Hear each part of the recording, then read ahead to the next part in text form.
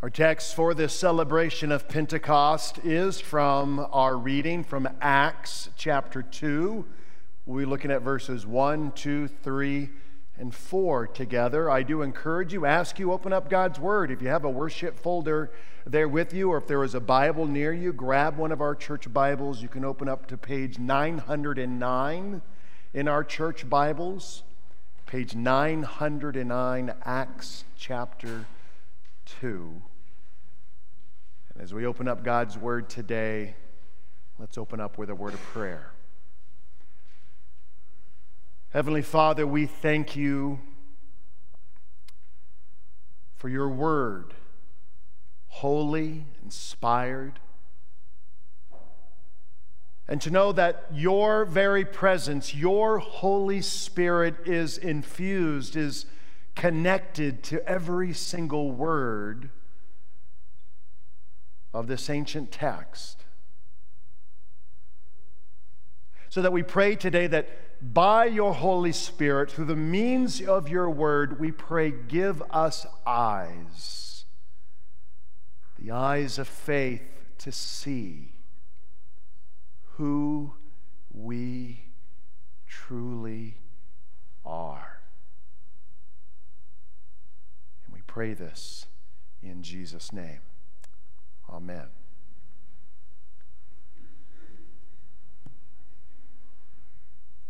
This is one of the offering plates that we use here at Our Father. And an offering plate, of course, is not something that you ever think deeply about or ponder or consider very much. The ushers walk down and they hand the plate and you pass it down, and someone passes it to you and you pass it to someone else.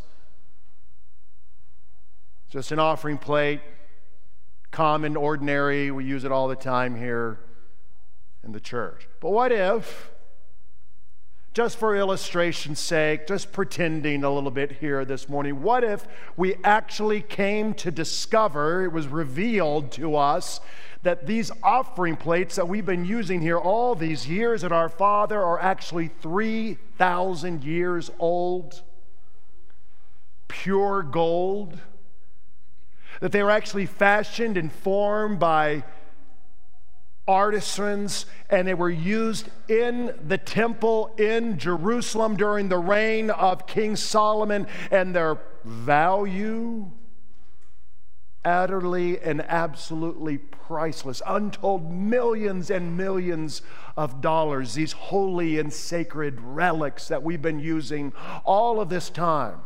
Now, if that was true about these offering plates, and then we use them this morning and pass them around, wouldn't your attitude towards them change? Wouldn't you hold them more carefully?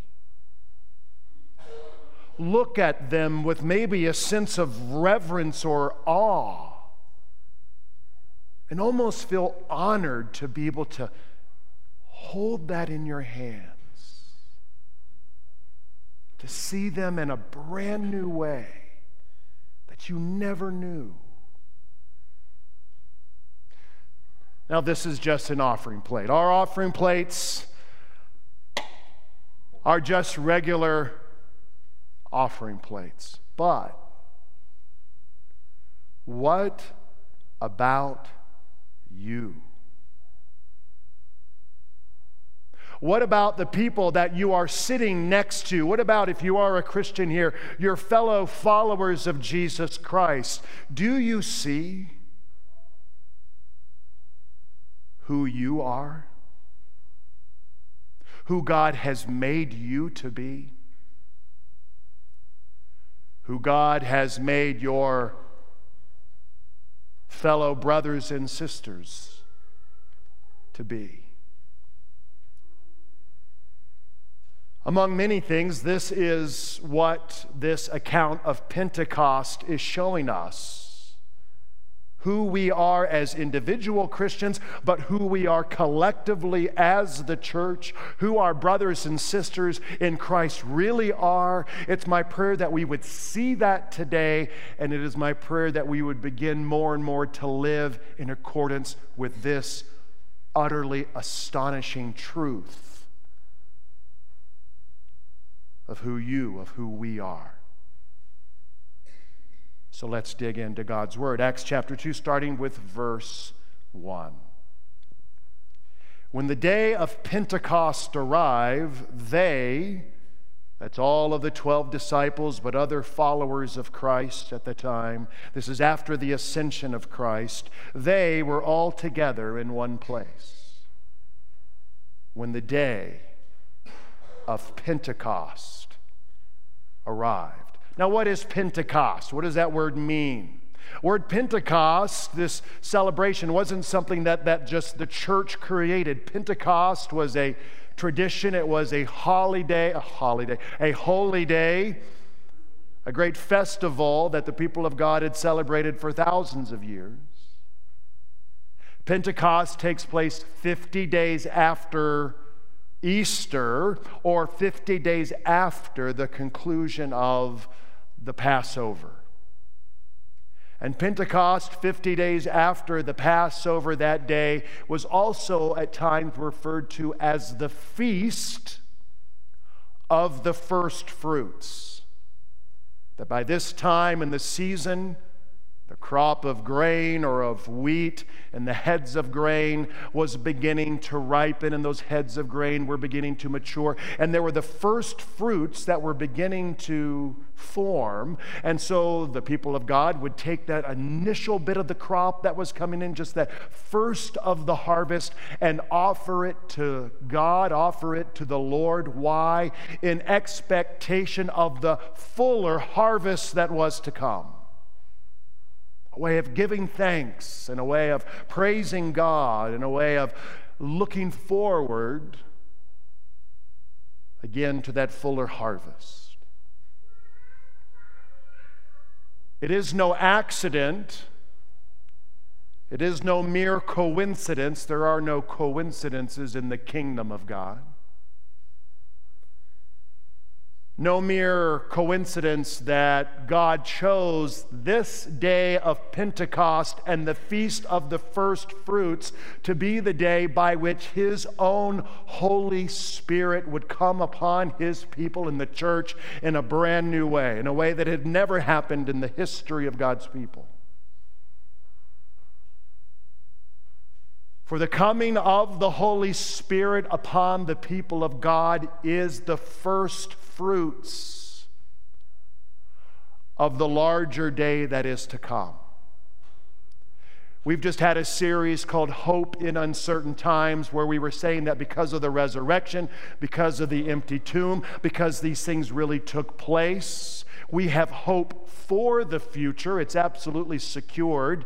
But we also have a hope from the future, that future life that we will one day have, the new heavens and the new earth, when Christ returns to restore all things, that as a Christian and within the church, we can begin even now to have at least a foretaste of that life to come.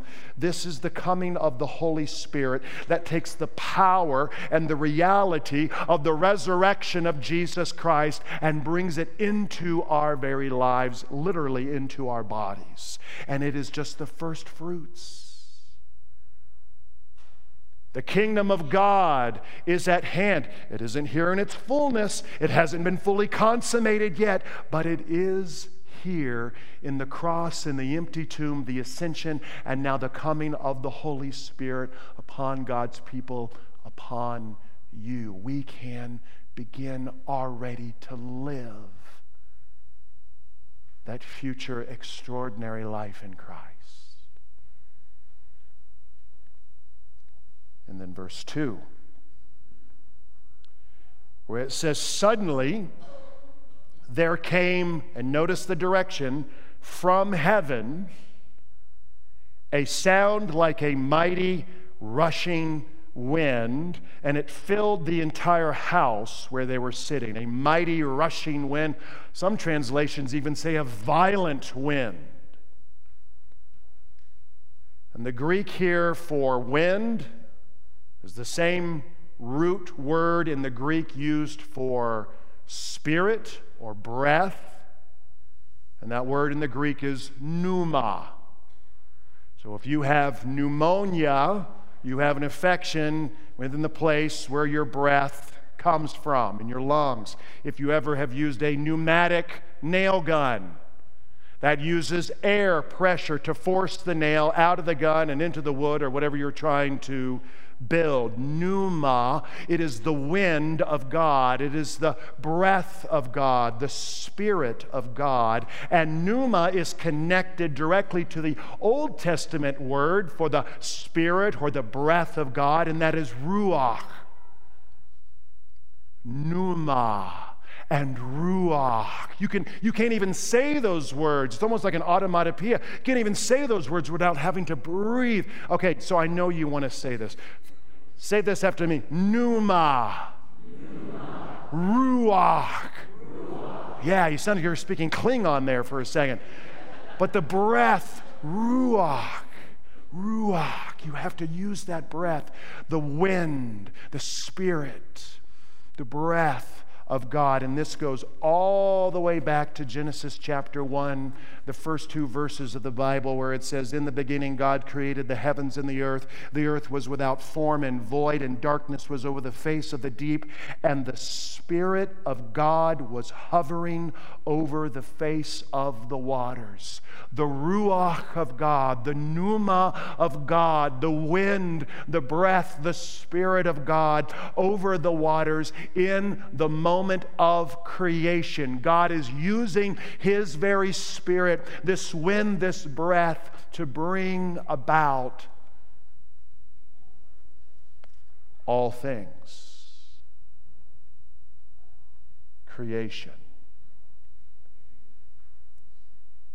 So that here on the day of Pentecost, on the feast of the first fruits, with the much larger harvest of that day to come, but already being experienced now within the church, it is the pneuma, the ruach, the wind and the Spirit of God, which comes upon the people of God in this place. And what is the implication here? Is that just as the Spirit of God and His wind was there at the moment of creation, so now in you, dear Christian brother or sister in the church, it is a new creation. A recreation, the beginning of the restoration of this world. This world is not what we long for it to be. This world has been broken by our sin. But in you and within the church, everything sad is beginning to come untrue. And you are, as Paul says, 2 Corinthians chapter 5, if anyone is in Christ, he or she is a new creation. The old has passed away. Behold, the new has come. The verb tense is there, present tense. You are a new creation. The old has passed and the new has come. Quick point of application. There are some of you here today who heard words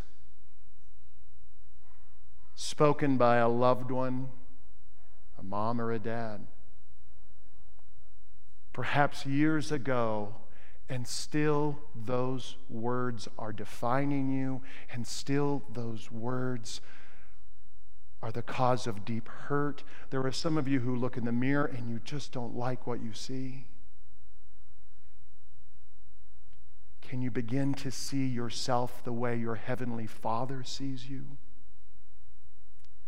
As a brand new creation, holy and righteous and beautiful.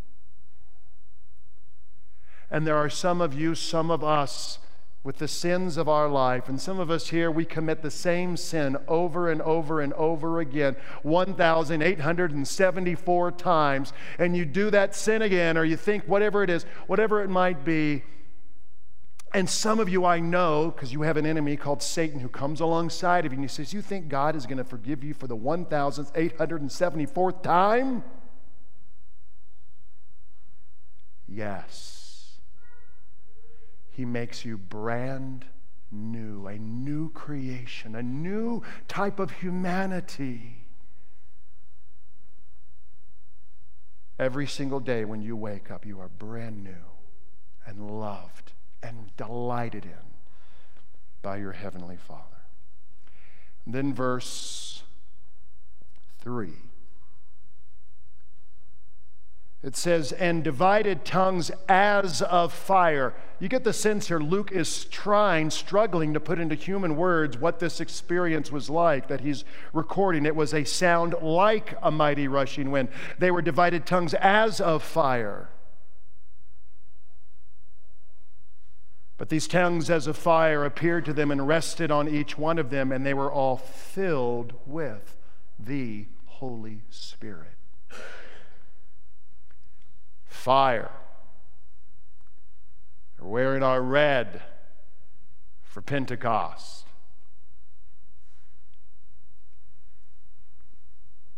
Why the fire? What is fire symbolic of? And not just symbolic of, but what is fire a manifestation of? Anytime you see fire in the Scriptures, fire is always a manifestation of the divine, a manifestation of God in this world.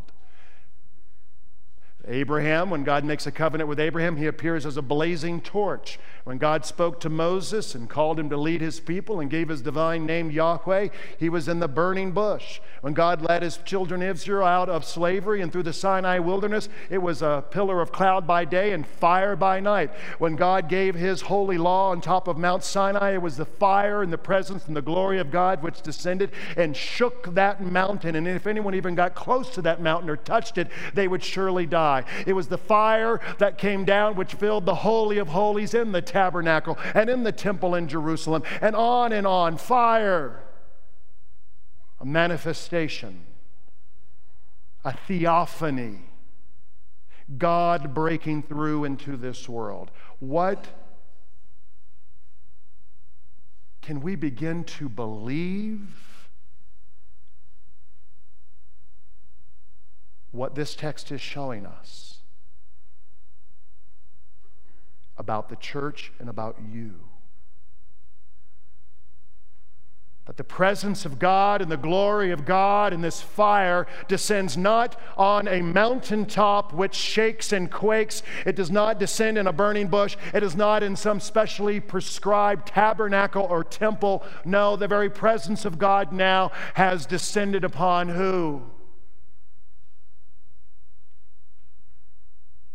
On people who with the empty hands of faith turn to Jesus Christ and follow him. On you.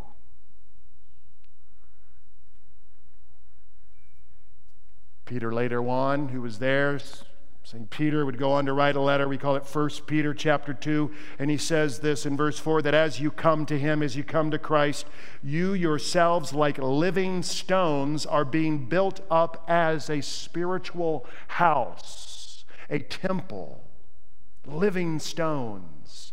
Paul would say in 1 Corinthians chapter 6, do you not know that your body is a temple of God?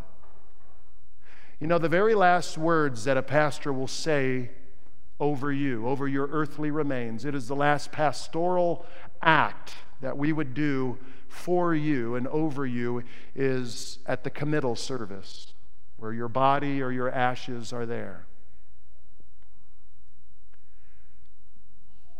And the pastor, over your physical remains, your soul with Jesus, will say this: may God the Father who created this body, and may God the Son who redeemed this body by his blood, and may God the Holy Spirit who sanctified this body to be his temple through the waters of baptism, keep these remains to the day of the resurrection of all flesh. The Holy Spirit who has sanctified your body to be his temple. This is not metaphor. This is not poetry. This is not a simile. This is speaking of a spiritual reality, dear brothers and sisters in Christ. God comes to us, we've been talking about this, the means of grace coming to us through the Word and the water of baptism in His Word and the bread and the wine of Holy Communion. But do you not understand that God is within you? The Spirit of Christ is within you, and wherever you go, God is there. This world is so dark, isn't it?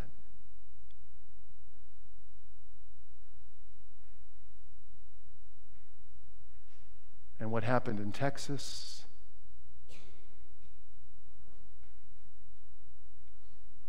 and Sandy Hook before that, and we can fill in the blanks of far too many moments. And there's darkness.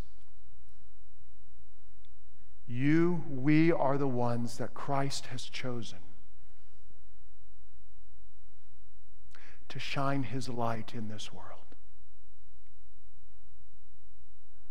Do you know who you are? Can you see it?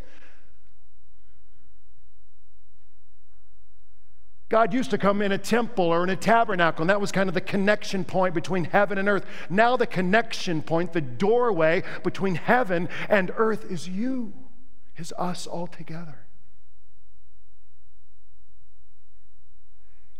How often on an average Tuesday afternoon do you think of yourself this way? I tell you, if you put that lens on, it will change you. And it will also change the way we treat one another. As we come to close here, you know, a couple days ago, I was grumpy. That's how I felt. You felt a little grumpy the other day? Yeah. It happens. I hear Leah coming down the hallway, and I was frustrated at her. Nothing she had done, just my own grumpiness. She comes into the room where I am, and my first instinct is, I'm going to be grumpy. I want to just be a grump towards her. Meh. Happened to be preparing this sermon.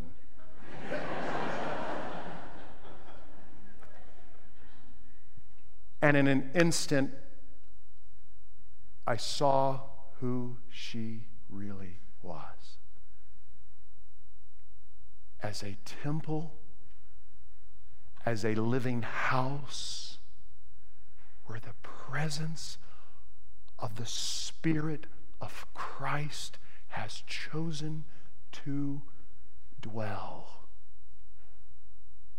How dare I treat her with any less respect or reverence, not simply because of her, but because of Christ within her. And I went from grump to, I love you so much.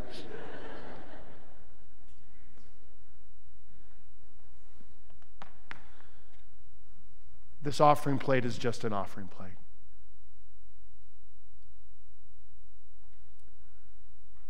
Do you see who you are?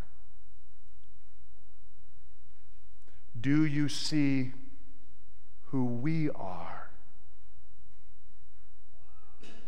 To Christ alone be all the glory. Amen.